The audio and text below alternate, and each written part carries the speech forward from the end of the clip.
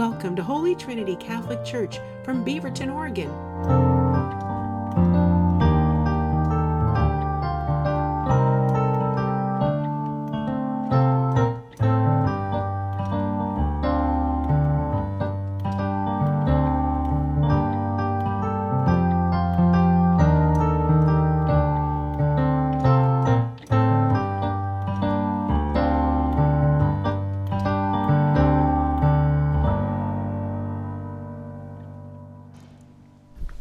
Good morning.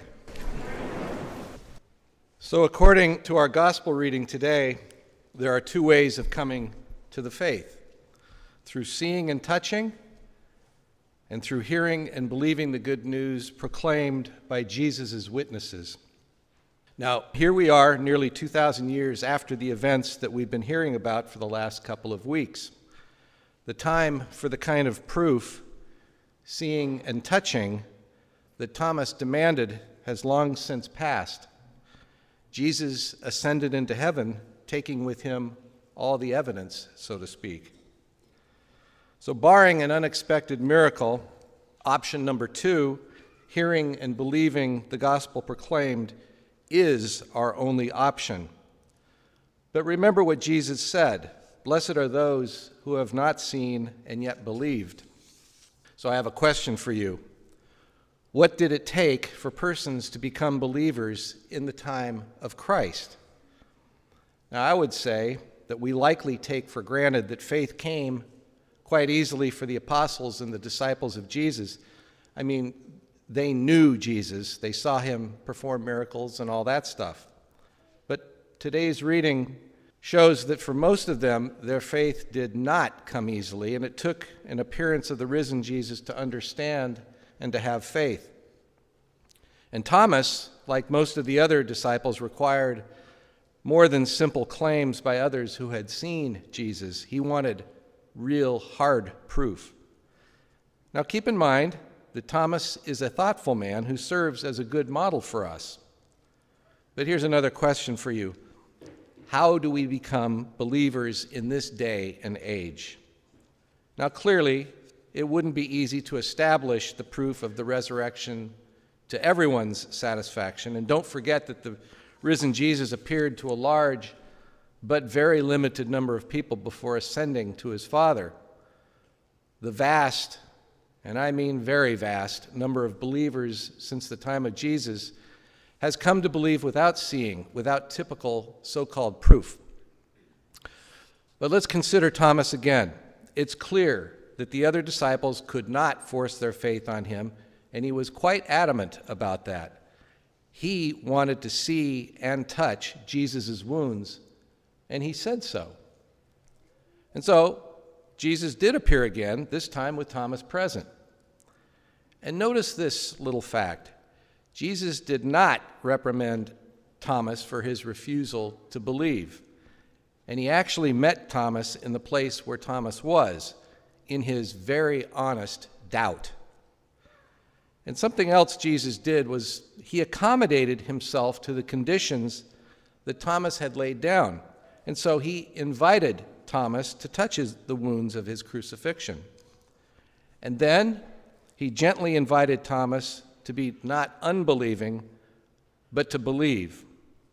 And then we hear Thomas's great expression of faith: "My Lord and my God." You know, I pray that prayer every time I raise the consecrated host and chalice at the altar. And I know a lot of you do too. But the truth is that most of the first witnesses to the resurrection were also the first who did not believe it. And Jesus had to make a real effort to lead them to himself. And here we are 20 centuries later, each of us in varying degrees of belief and unbelief, just like Thomas and most of the other disciples. And I'd bet that more than a few of us are often tempted to ask the Lord if he's really there. I would also bet that he gives us signs that we probably do not recognize them for what they are, signs that he is. And that means that we have to be motivated to seek out opportunities to find Jesus. In order to do that, we have to create room in our hearts and minds for him, because he is not going to force us to believe. It's quite likely that he will not appear to us as he did with the apostles, but you can be assured that he is calling out to each and every one of us. And like he did with Thomas, he'll meet us where we are at any given time, and even in our doubt and unbelief. And the wider that we open that door to him, and it has to be an intentional thing to open that door, the sooner our doubt and unbelief can be pushed aside. So here's a little thought and a little homework. Where you have doubt, make up your mind to take it directly to Jesus. Certainly you can, and you should, share your doubts with someone you trust, because maybe that person will serve as an instrument of Jesus, in which case, be sure to thank Jesus for that. But also take your doubt to Jesus himself. Begin to have an ongoing conversation with him, and that means you should not do all the talking. As you're having that conversation, know that we have an intuitive sense of God's presence and action. And if your sense has become dull, just know that it can be sharpened through the sacraments and through letting God's word work on your heart in the experience of beauty and truth and the witness of others. Now, there's a kind of a risk in this. You have to trust that he's really there listening to you, and maybe you have doubts about that.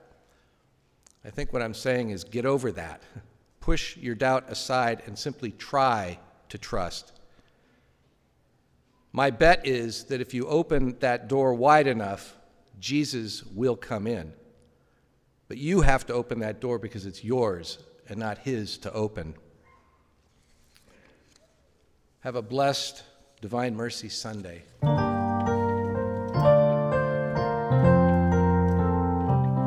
Thank you for joining us. You can learn more on our parish website at h-t.org. We hope that you will subscribe to our YouTube channel or try and join us for Mass if you're local. Again, all the information will be on h-t.org.